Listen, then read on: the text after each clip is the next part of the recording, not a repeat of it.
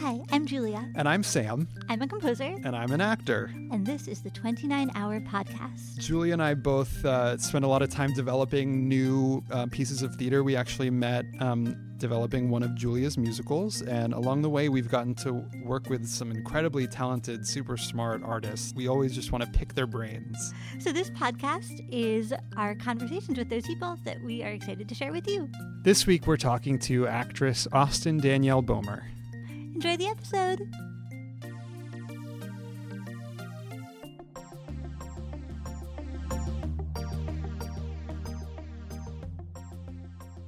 So what would you do on a Saturday morning in Pittsfield if not have a dance party? Oh my God. Well, how many Saturdays did you have in Pittsfield? I was going to say, I didn't have very many Saturdays in Pittsfield. I think I only had one, actually. Oh, wow. I had one Saturday in Pittsfield. No, two. I had two.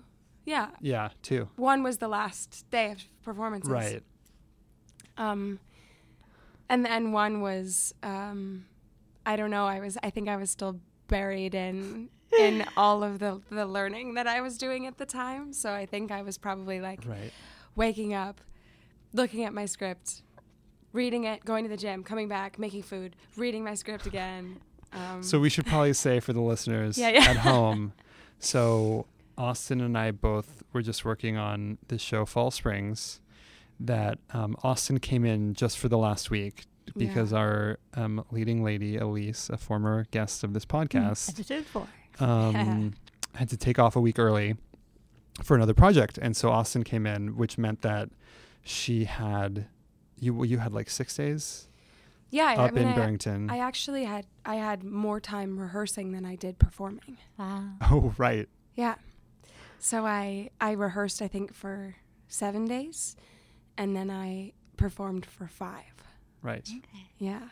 So can you describe how this arrangement came to be, how this was proposed to you and why it sounded like a good idea? Sure. I mean, it was always the way that it was going to be. I was, from the very initial audition, it was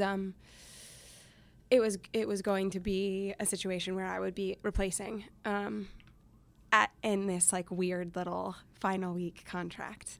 So I knew that going in, and when I was auditioning for it, I don't know, I was just really excited about the project and the material, and I liked it a lot. And I don't know if I think I just didn't really think I was going to get it, you know what I mean? I just was like, wow, I don't know. I felt really great about it, and I was excited about it. But yeah, I mean, when it was offered to me, I had known from the very beginning that was what it was, that it was going to be this short little weird stint. Yeah. So I auditioned twice for it, and then I got a call that I was going to be doing it, and it was, yeah. Can I ask, when you say you didn't think you were going to get it, was that for any particular reason or just I don't know, because I did feel quite good in the room, and Stephen Brackett is so lovely. Yeah. You want to know why I think I knew? Actually, okay, all right. Now that I'm remembering, I do think that I had a good feeling about it, and this is an odd thing, but I'm also a teaching artist for Artists Striving to End Poverty, or A-STEP, and I always love an audition where they ask you what you've been up to, or they're like, how's your day, or what's going on. Yeah. And I actually think it came to be because I was wearing my Nasty Women Vote shirt. And everyone who was behind the table was like, oh my God, I love your shirt. Oh no, I think I was wearing a Hillary Clinton shirt. Whatever. Either way, I was wearing a provocative political shirt. And I said something like, oh man, yeah, I love this shirt. But I wore it to teach the other day, totally not thinking about modesty. Mm-hmm. I was like, yes, this will be very good. It's a T-shirt. And and then all of my students were immediately like, nasty women. What does that mean? Nasty women vote. So I got myself into a bit of a situation in the classroom. Anyway, so I was talking to them about this, and I was like, yeah, I was teaching a weaving workshop. And I just was told this whole story, and it wasn't funny or poignant, you know, and I was like, this is really a good look at my life, you know. And I think that was why I felt like I had such a good audition, actually, because it's rare that somebody like allows you to take up space. Yeah. And like say like, hey, here's this weird little tidbit about my life. And, you know, I just felt very grateful that they were like so listening and so there with me. So I guess then from that point on, I did feel pretty attached to it because I was like, I would like to get to do this. But I think that the length of the contract made me feel like probably, I don't know, somehow. Yeah, it just felt like random. Yeah, and I was like, who knows? Yeah, right. Like it would be awesome to do, but and then and then you did it. So what was the week of putting you in like? I watched the show a lot. So I was actually housed with Elise, the aforementioned Elise, which could have been so odd. Right, like, you know, Sam and I have talked about this a lot, that like in any other situation, if you were to be housed with the person that you were taking over for, like recipe for like awkward tension, weird competitive vibe. Totally. Yeah. Right?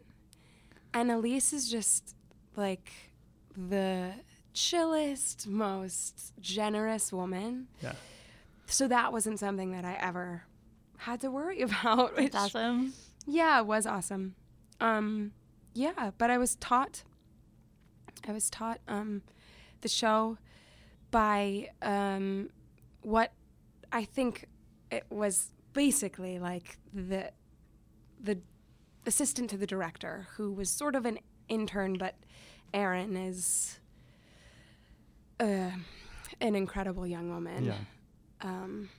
And so I was grateful to get to work with her, who was kind of relaying a lot of the things that Stephen had been talking about in the rehearsal process. And then I worked with the stage manager, Renee, and then I just like did the show in my room over and over again. The cast was also great in terms of like helping me to run lines and not only hear it inside my brain. I don't know, it was all a blur. When you were doing it, was there a sense of like recreating Elise's performance versus like that's a good question. Doing your performance, or did those sort of seamlessly blend together? Yeah. There was never an expectation that I was going to do the same thing that Elise did, which I think is also rare. Mm-hmm. I mean, I don't know if you've ever... I haven't. Replaced anyone, Sam? No. And I don't actually know your experience either, Julia, so... I don't act, so I have no experience related. Have you ever replaced anyone in a work environment at all? I don't know. I feel like in any work environment, coming in and replacing someone is always like, there are shoes to fill. And I had understudied before. Yeah. And in a lot of situations when you understudy, it's like you're expected to keep the show together, which means like do your best impersonation of their performance so that you don't throw people off. Keep everything afloat, you know, which I think is a fair thing. That's sort of what you sign up for in that position. But from the very beginning, it was like quite clear that Elise was really, really wanting to empower me to make my own choices in developing Eloise, my own Eloise, and that everyone on the team who I wasn't getting to work with had also explicitly stated that. That's awesome. Yeah, it was awesome. Sam, did that feel so good to like you guys who've been doing it the whole time to have this totally new energy? It was cool. Yeah. I mean, I had never done a show with someone that I hadn't like gone through a whole rehearsal process with before. Yeah. Just because of the way that my career has shaken out. And I have to admit, I did have like trepidation. Like I wasn't like worried, especially once you showed up, and Austen was like so on top of everything from the first moment. But you know, I didn't know how it was going to go. I didn't know how it was going to like affect me. But it was really cool. And I like there was that vibe in the room of just sort of like, we're all going to like figure this out together, and we're all going to bring what we all bring.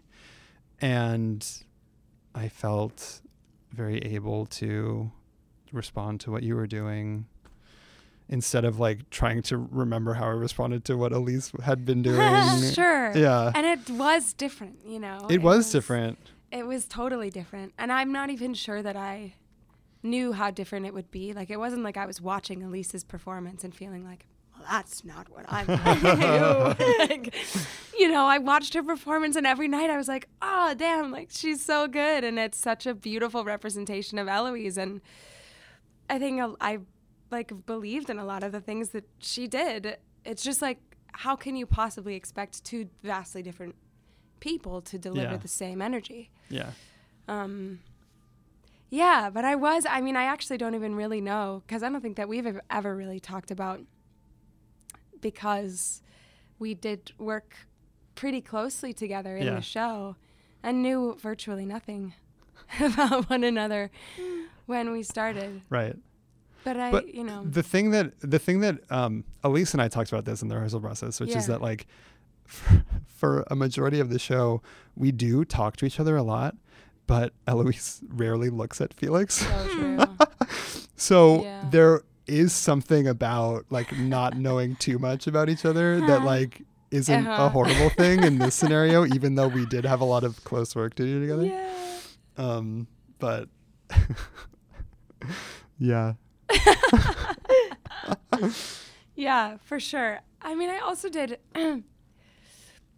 appreciate that I could like feel, you know, a lot of anxiety from some people in the cast, of course, because it's such an odd thing to be doing this regional run somewhere. It's just not, it's like uncharted territory. Nobody has ever really been doing a regional run, and for the last 5 days had somebody who was integral to the story come in and like shake everything up. Yeah. But I was always very grateful to you, Sam, because I felt like even when I arrived, you would like come into the dressing room, and even if you didn't have anything to say, you'd just be like, "Hey, how are you feeling?" You know? And I mean, I was trying to, I was hoping to try to make you feel as welcome as possible. Yeah. Because I was imagining that like it might be really challenging to show up to an environment that's already sort of like fully formed and try to like wiggle your way in, especially when you're tasked with like playing the lead in the show.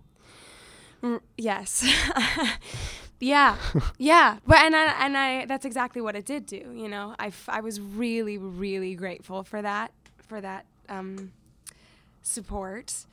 But I also felt like it, you know, this is something that's like quite common in our business, right? Like people come and they originate a role and then they leave and they do something else, and somebody else comes in to an already established vibe, and they have to seamlessly, sometimes carrying the show on their back, seamlessly integrate into this, you know, I don't know, this already existing framework.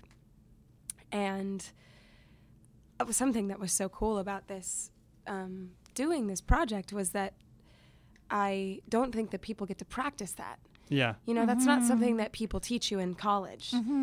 It's not something that, that I don't know, that anyone, you can't possibly practice that. Right. And I really felt like this was like, all right, if you're ever going to take over for anything in like a really high pressure situation, not that it wasn't already high pressure, because it was, but maybe slightly less so than like being on a national tour or in a Broadway show and being like, oh, okay, all of a sudden I'm going to like, hopefully these people are okay with me coming into their space.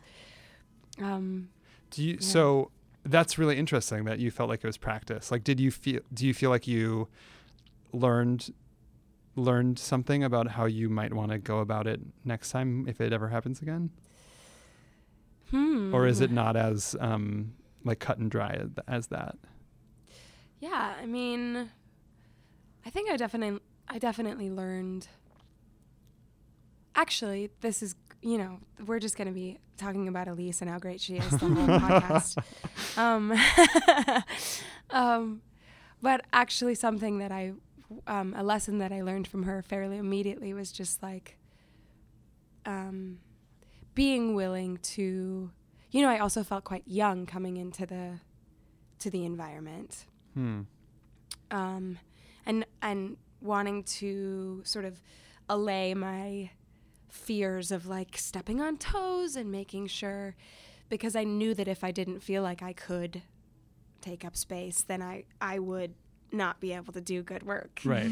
And sometimes in those environments where there's already an existing energy and also you feel like sort of an outsider, it's hard not to feel like you're stepping on toes. Yeah. We had a lot of conversations about like just feeling totally okay to say like, what, actually this is what I need in this moment. Mm-hmm. And, so I think a good example of this is just that I had actually seen this in an interview. I forget, somebody who was, maybe it was like Shoshana Bean taking over in Waitress. And she had said, somebody asked her, like, have you been watching the show? And she was like, no.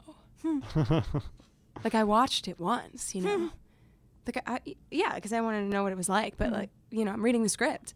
Yeah. I'm reading the script, and I'm learning the music, and I'm, like, doing it on my own in the studio.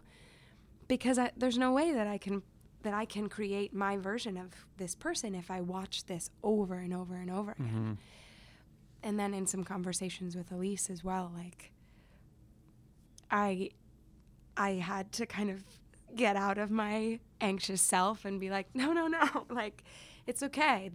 I trust myself, and I know that I know the show well enough that I don't need to watch it over and over again. Mm-hmm. That will actually create, like, a lot of habits that are not what I want. Mm-hmm. So I think that probably was, like, just learning, even in an environment that doesn't feel as comfortable, where you haven't been there since day one, to be able to say, hey, in a respectful way, like, this is actually what I need, and I've done the work, and I hope you can trust me to also know that that I'm gonna show up, and I'm gonna show up in a way that will make you happy, but you gotta let me kind of figure it out on my own. Yeah. Oh. Yeah. Wow. It's huge. It's like a big life thing in general, you know? Yeah. Yeah, that is hard too. It sounds like it's basically like asking people to trust you. Like, how to gain people's trust. Totally. But you also, it seemed to me at least that you showed up to that first rehearsal sort of like knowing pretty much everything. So you can, I feel like you backed up that saying like, please trust me, by like proving that you could be trusted. Sure.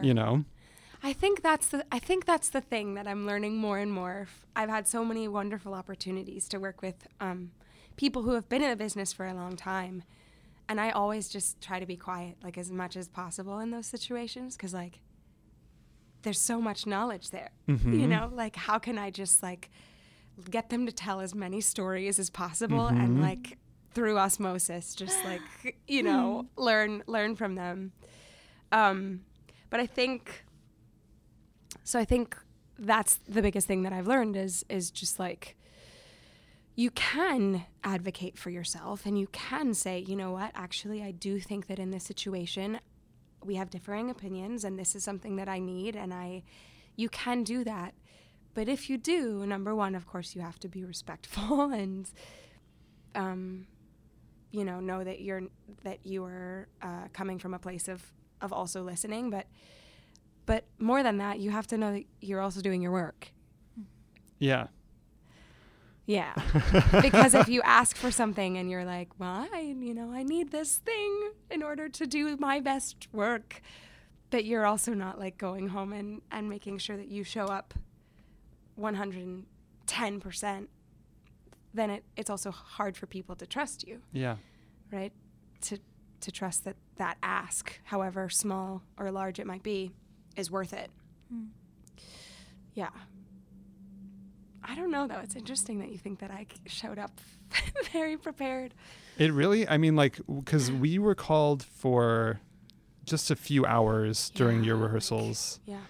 And I think a couple of us were called on like the first day you came in just to do music. I know.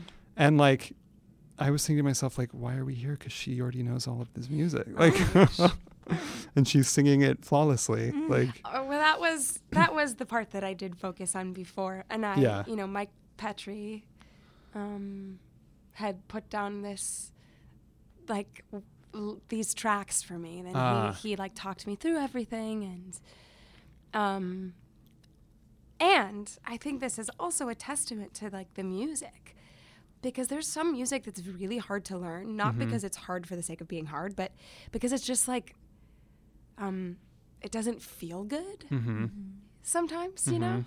And this music in Fall Springs feels so good. Yeah.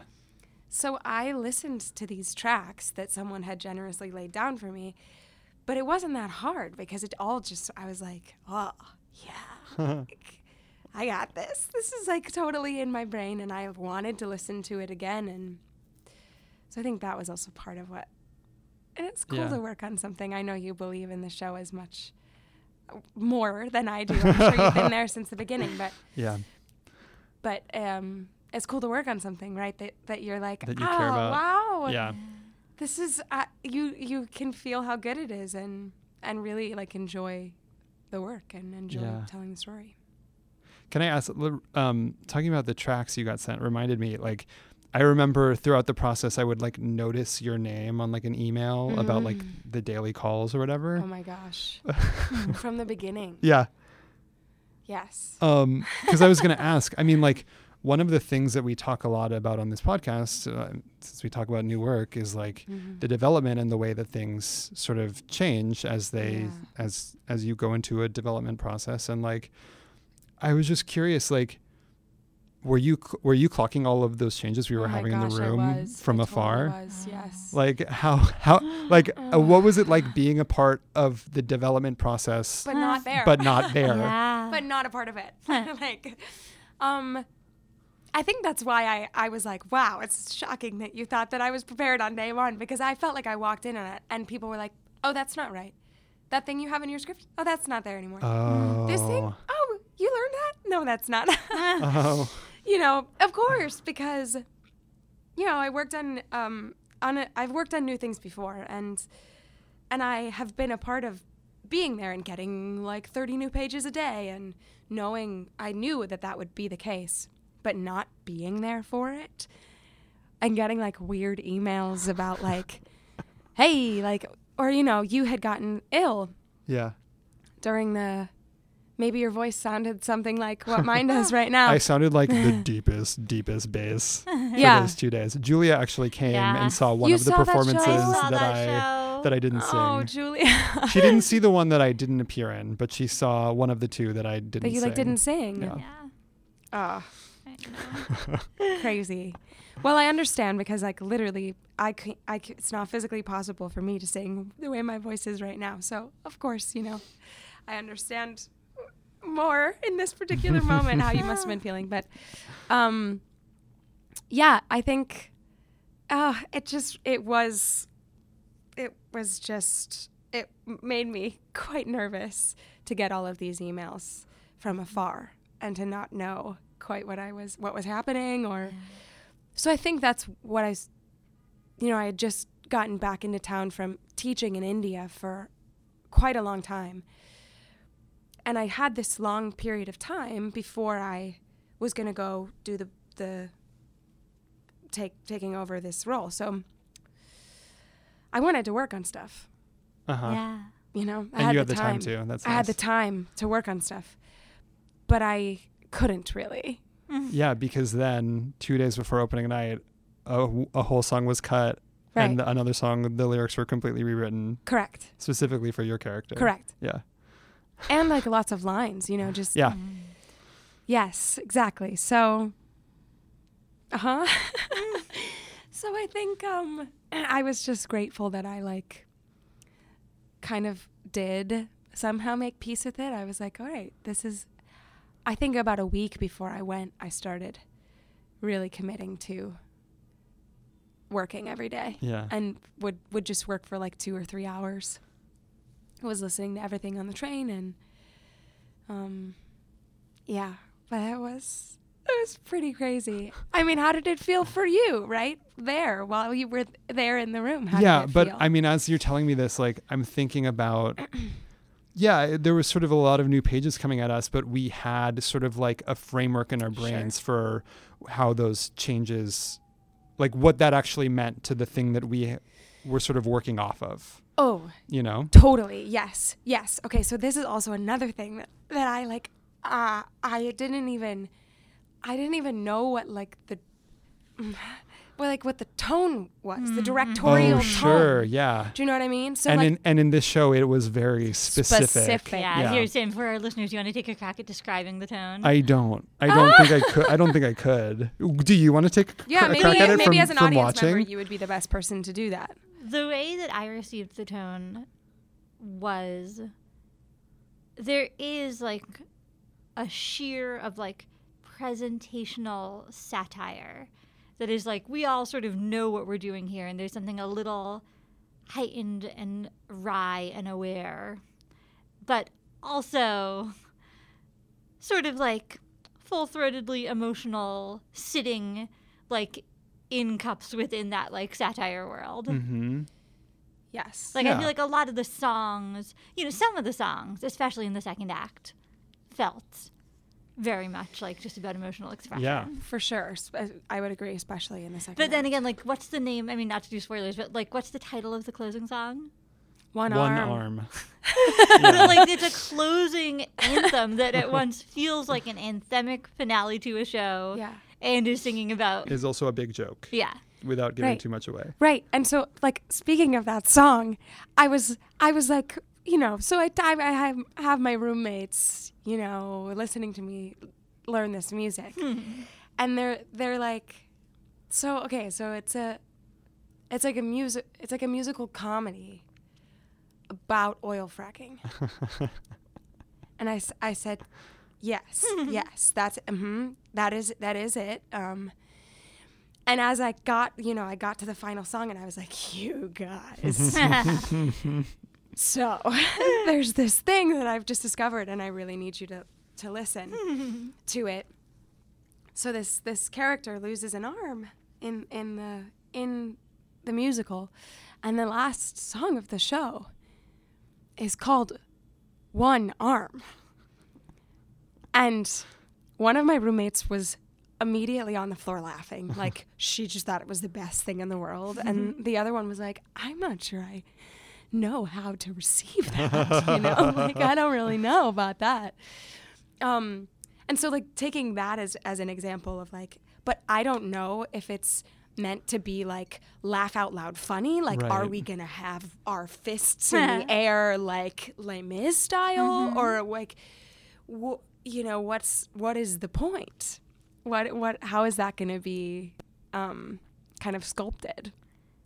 So that's just one example of like just moments, I had done stuff and made some choices in the audition, obviously, that were good enough to get me to the project, but I really didn't know a lot of what I was getting myself into. That feels big. Totally. Yeah. How much direction did you guys get about like tone? About tone? Yeah. I mean, I don't actually remember us talking about it explicitly very much at all. Sure, because Stephen is a good director, and he would never be like, so this is the tone that I'd like you to deliver this with. Right. But I think what happened is everyone just sort of brought what they all brought. Yeah. And as we sort of felt each other out and felt where we were all sort of like wanting to approach it from, it felt like we created this balance. And like every once in a while we get a nudge from Steven or Patrick, our choreographer. If there was a bit where you might not know this. I probably the opening number was like very, very heavily choreographed. The first time we learned it, we learned just like pretty much nonstop choreography from the top of the song to the end.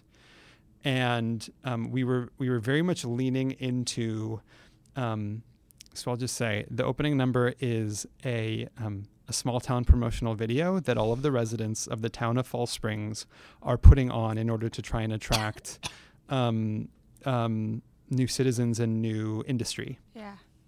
But none of the characters are natural performers. So a lot of this choreography and a lot of our performances were leaning into this sort of like awkward friction between wanting to do this really good small town promotional video and also not necessarily having the capacity to put it over well. Our characters, not the performers. All of the performers were all excellent. And a couple days later, we revisited the number, and Stephen did say, like, we're trying to sort out what tone we want to begin the show with. Yeah. And so they pulled back a whole lot of the choreography in order to, they never really said in order to blank. But like, we did feel this palpable difference. I don't know if I could describe how it accomplished the thing that it accomplished, but a lot of the tone stuff went sort of like unsaid. Sure. Yeah. Yeah. I mean, that is, I'll say again, like, that is just a testament to the director. Yeah. You know? But I think it's hard, right, with a piece like that. And when you're dealing with comedy, like, how do you, and we kept talking about it throughout the process of like having different audiences and being like, do you think that they have any idea what the tone of this is? Well, like, speaking about your roommates reacting to that one song, like, it felt like that was happening in our audiences too. Probably. Like, there were some who instantly were like, this is the funniest thing. It's hilarious. And then there were some who were like, I don't know what to do with this. This is uncomfortable. Yeah. And I think as you know, frustrating as it is to be a performer, like, having it feel like the audience is not really getting what you're doing, like, I think it is sort of a testament to Peter's humor, because like, I sort of am of the mind that like nothing is going to please everyone. Absolutely. But like, the people that it did please, they were very, very pleased. Oh my gosh. Yes. Yeah. Like, well, and what we sort of kept saying, and I was talking to Nico about this, the final performance, but like, it feels very much like a cult following type of musical. Yeah. You know, like, it will be your thing, and like, you will be obsessed with this musical, or you'll be like, nah, it's not for me. Right. You know? Right. Which I kind of love. I kind of love being a part of something like that, you know? Because you just commit to it 100%. And we think it's funny. Did you feel that way, like, coming in, approaching the material, or was that something you learned? Yeah. That is something I learned. Because that's also something I learned from this process after having been a part of the development for 7 years. Sure. Feeling fully on board, feeling like, how could anyone not like this? Yeah. This is incredible. Oh, yeah. And then to have that moment of like, oh, right, there are going to be people who it's not for them. It was such a shift for me, because this is what I always tell Peter every time I see him, is like, it's like every single time we did a workshop of the show, I thought it was perfect and I didn't know how it could get any better. And then I would come back for another incarnation and it had somehow gotten better. Yeah. And I think having that feeling about the show, and then like watching these people sort of be like, I don't get it, was like really hard. Yeah. I was going to say, how do you feel like that? Do you feel like that changed your performance at all? Oh, that's a good question. I don't know. I think there was definitely a period where I was feeling bummed about it. Yeah. But I was also still feeling super fired up about the show itself, and working alongside the people I was working alongside, who it didn't seem to have any effect on their performances, right. You know? And so I'm still, you know, committed to the piece and doing my job. Yeah. It probably did have some effect, just because, you know, wherever we are on any given day, tends to inform what we're bringing to the stage. Yeah. In some, little way, or sometimes huge way. But I don't think it was a huge way in this case. No, I mean, I wouldn't have necessarily guessed that at all. I just was wondering if it felt like it, because I didn't even think about the how different it would feel, to have been maybe expecting. I don't know if you were expecting to have a certain reaction from the audience. Yeah, I don't know how consciously I thought about that either, but I think probably subconsciously I was expecting everyone to love it just as much as I did, Yeah. And what's interesting, so I ended up reading some of the reviews after we finished, and one of them was he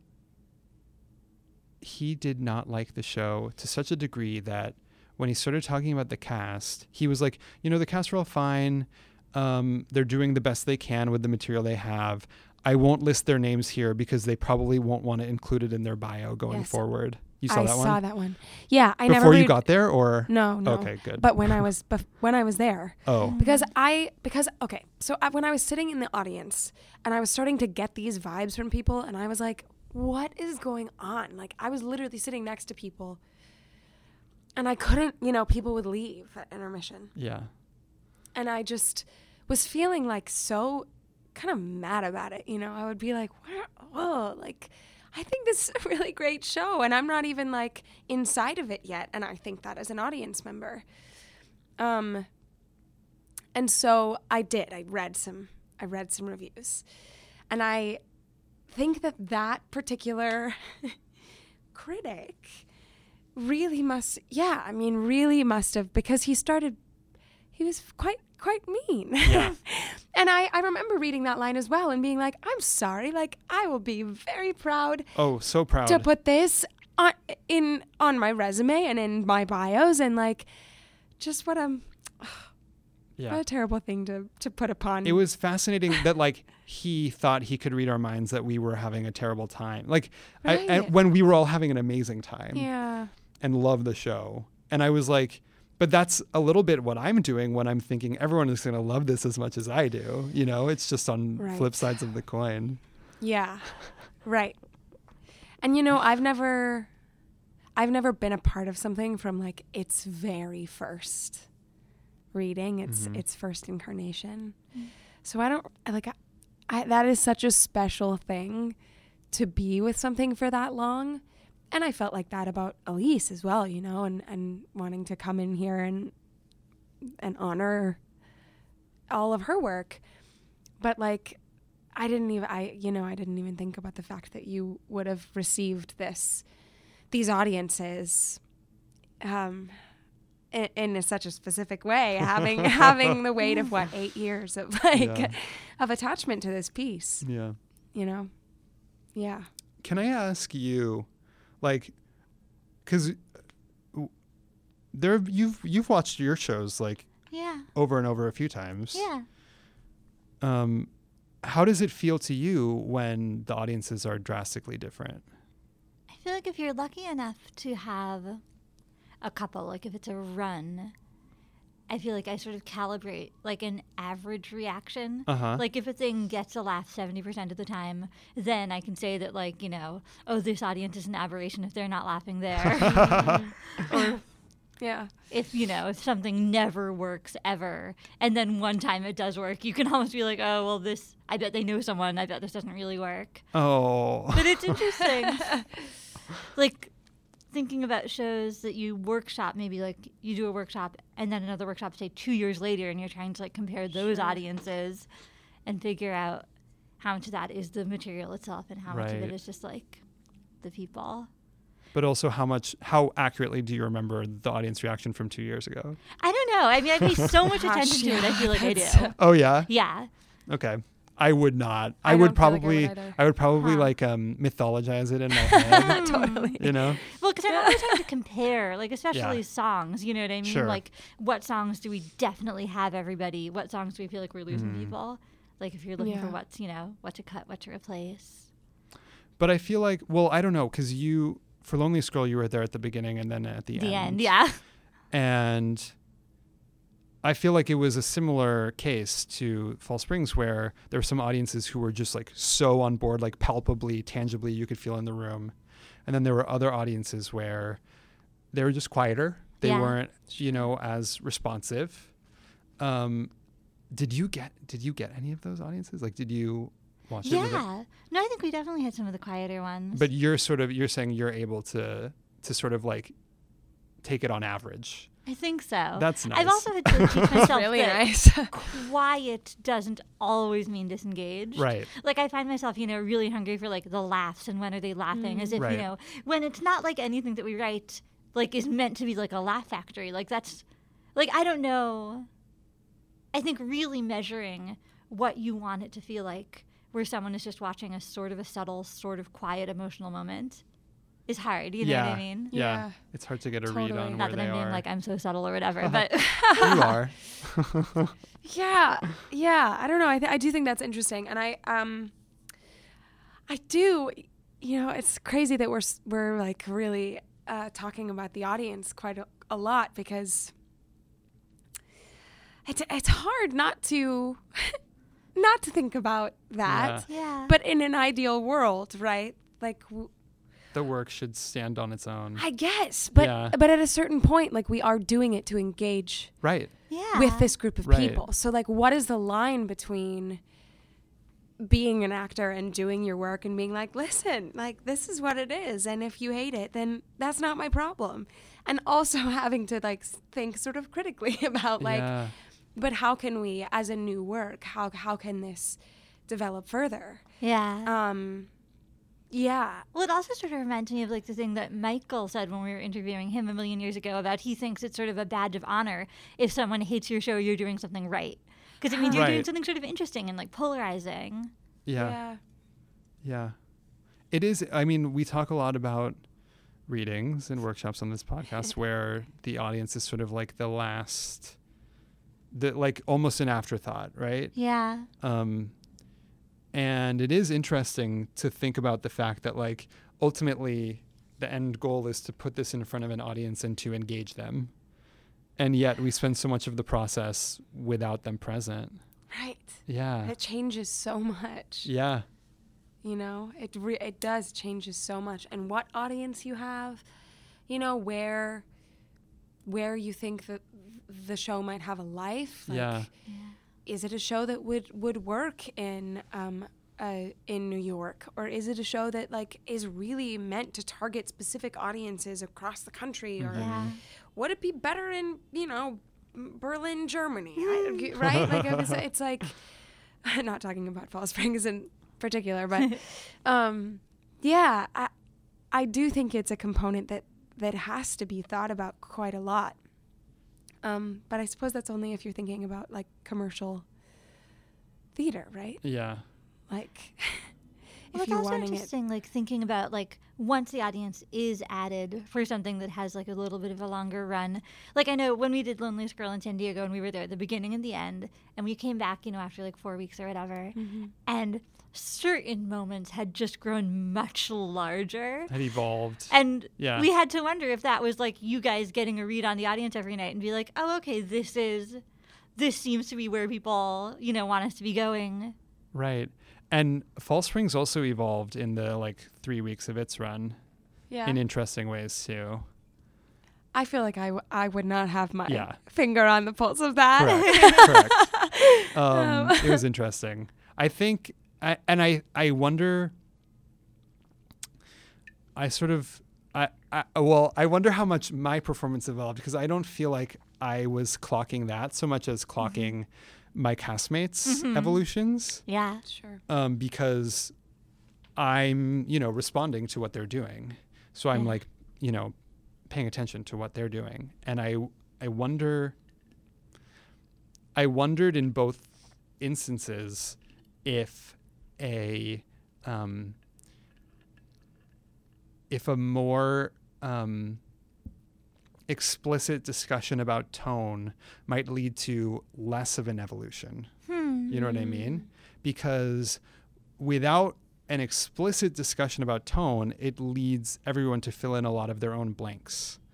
And when the director is present, the director can rein in things that doesn't fit with his idea of the tone that hasn't necessarily been explicitly stated. But once the director leaves, as performances grow and evolve, I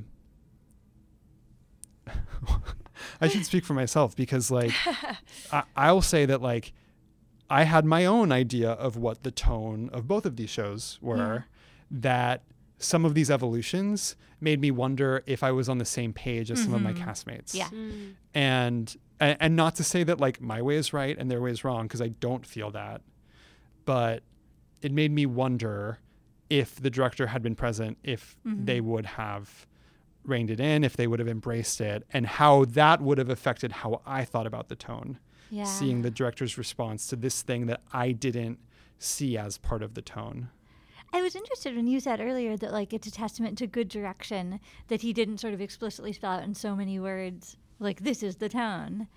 Can you talk a little more about like why that's like a less good environment to be in? Sure. I mean, I think that probably if you asked Stephen as an outside eye what was the tone that you were going for, I'm sure he would be able to articulate something quite brilliant. But I think that he would never have said, this is what I'm, it's like giving an actor an adjustment and saying like, can you just cry though? Right. I really just, you got like real tears. And you're like, oh, thank you for that. That is so helpful. Right. Yeah. Let me just do it right now. Okay. And to somebody who I consider to be a really like awesome actor's director. Yeah. Will be like, okay, what's really going on, Yeah. Like what is happening, and like what are you trying to do, and what's they will just ask you a million questions until you arrive at this idea that they were probably trying to plant in your head all along. But they just have a really artful way of kind of like pulling that out of you. Yeah. And because saying something like, here is the tone, can feel kind of like limiting, and it can feel like it can like limit the area in which you're allowed to play. I agree. Yeah. And I think it also makes people lean into like, oh, like this is like a product, and we're gonna like deliver this thing that's gonna be. A tone can feel like a bow that you wrap up the piece with, and so that everyone who's in the audience will be able to be like, oh yes, like I see exactly what it is because it has this color bow on it, so of course, And I think, I just think it's lovely when it doesn't have to be that. Yeah. But like. Clearly, Julia, you were able to very easily articulate a tone that I think two actors who got to work on this piece would be like, yeah. Yeah. Yeah, no, because I do think it was very clear and specific. So it's interesting how organic that was arrived I think at. also like one thing Stephen is really good at is like getting the right people into the room. Yeah. Who are interested in like telling the story that is there to be told, as opposed to interested in other things. Sure. Yeah. Sure. Yeah. It's always interesting to me too, like how people curate a cast of good humans. Yeah. Yeah. I don't know how people do that. Me neither.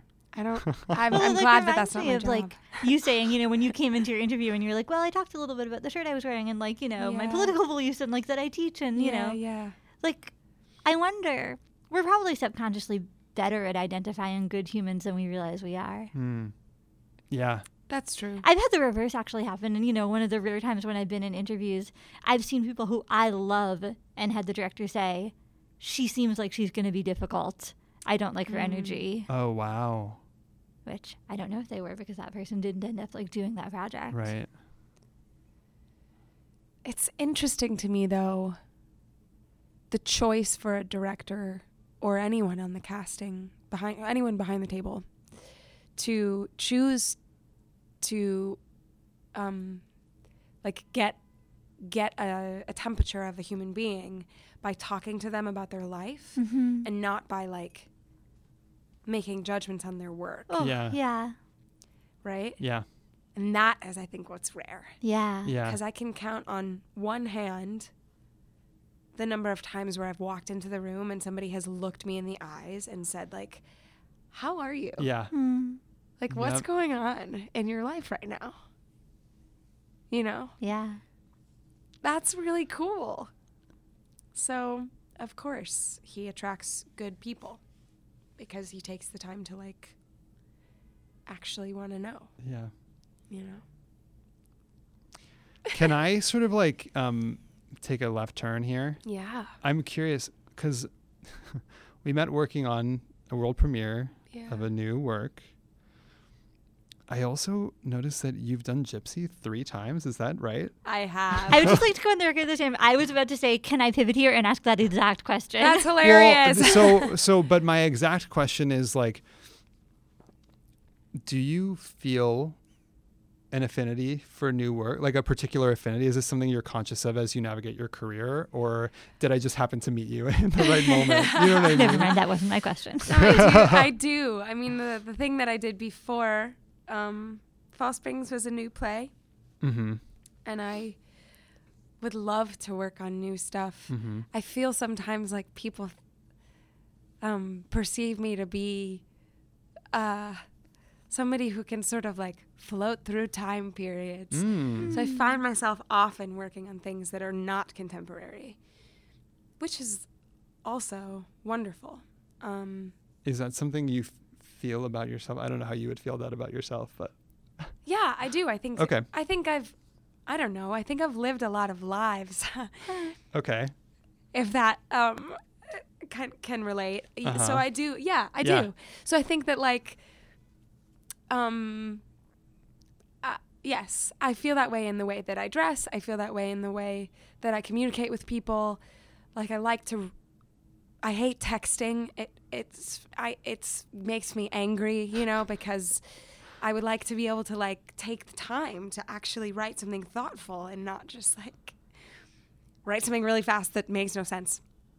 There's also something very like precise and sort of timeless about the way you speak. Well, thank you. I feel like also my voice right now is so like, yeah, I don't know, but I would like to do more new work. I would. Yeah, I love the conversations that surround it. Like I love talking about like this moment, like what would change if we like did this slightly different thing, and like, you know, this human communicates in this particular way, but if we slightly change her word choice, then suddenly like you learn something totally different about her.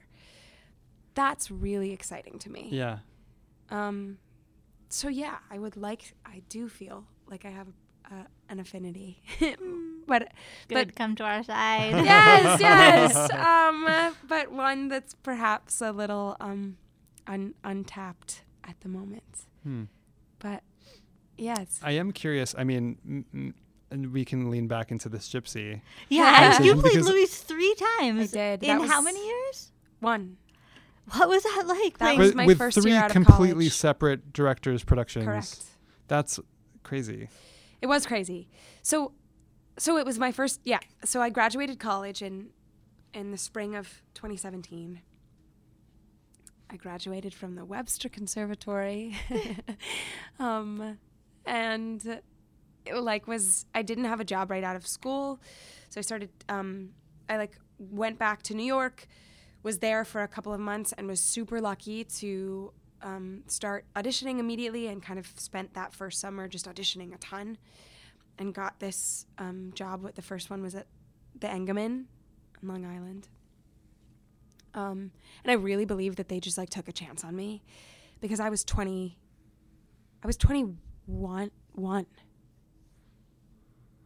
I turned my 22nd birthday was opening night of that production. Oh, wow. And usually Louise is played by somebody who's like 30s, in their 30s. So I don't know how that happened, you know, but it is a dream role. It was a dream role and continues to be. Yeah.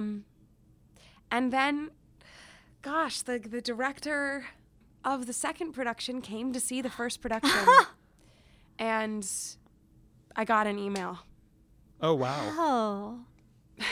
That's wild. I couldn't come in. They did want me to come in for an audition, and I was doing a play in St. Louis, and so I couldn't. I was out of town for the holidays.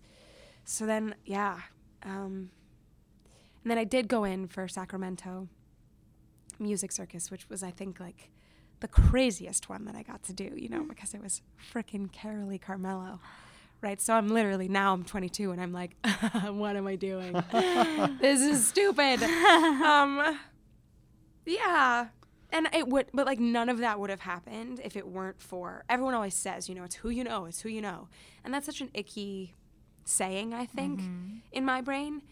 But this first year out of school really did give me a great perspective on, like, no, it's not like a gross, it's who you know, like it's who you schmooze with.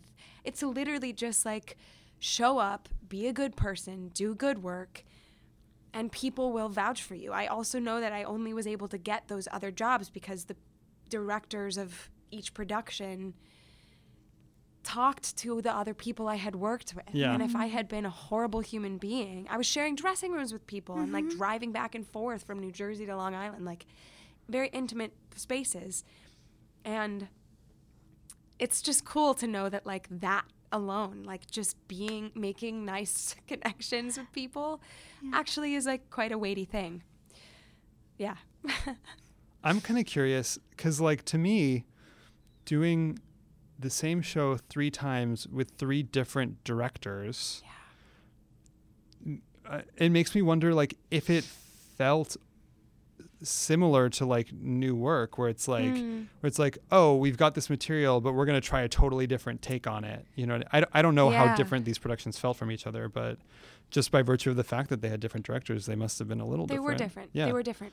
I will say, because Louise and Mama Rose have such an important, that is this musical, right? Like their connection is the musical. That I would say even more than direction, the difference between the 3 was in the different women who were playing Mama. Sure. Yeah, absolutely. They were all so different. The last scene was different in every one. And very much like you were talking about, you know, having this new person in something that you had worked on and felt like you were like, I know Felix. Like Felix is mine. I figured this out. Right? Like I've explored every part of him that is possible. And then this new person comes in and you were like, well, oh no, like there's this little corner of Felix over here that I've never explored before. And I have to because this person is inviting me into this corner with them. Yeah. That's what it felt like, you know, of being like, oh man, like, okay. That's cool. Yes, it's so cool. I think also it's like a very unique thing to get 3 powerhouse women to get to learn from. Yeah. And to just be able to respond to, and they were all so unique and so different. So it felt very new every time. Every time I felt like I knew something or knew the musical or knew the character or knew really anything, I was forced to like look at it a different way. Yeah.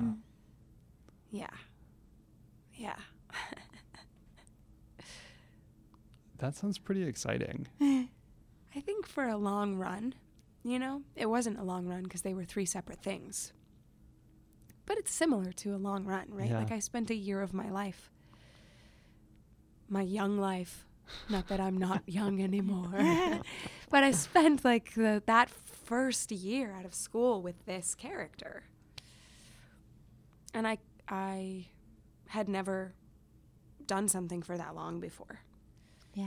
So getting 3 completely different chances at it with different people's ideas to kind of like knock around in my brain. And I still look back on that year and like, I don't even know how it happened. It was so cool. Since you are still relatively young, yeah, I'm curious, like, when you think about, like, your long career stretching before you, do you have, like, specific visions and intentions about how it's going to be, or how do you think about the future? Yeah, I do and I don't. Like, I feel like I have very, I don't know. I think when I was quite young, I had, like, very specific ideas about, like, this is what I want to do and this is what's going to happen. And, like, every moment that I live, I'm like, oh, yes, like, I have no control. So, so, like, how can I make peace with that? I think the thing that has remained, though, for the last many, many years is just that I would like to work in as many mediums as possible. I got my degree in acting. I'm a huge Shakespeare nerd. I think a lot about going to grad school. I think I might still do that. It will depend, you know. But I want to do everything. I want to do TV and film, and I love musicals, and I want to do stuff like that. And I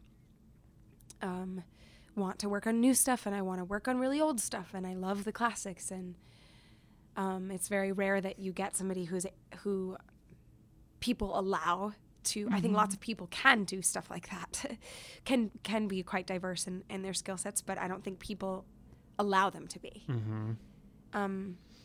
So I feel very passionate about fighting for that, allowing people to be as diverse as they actually are.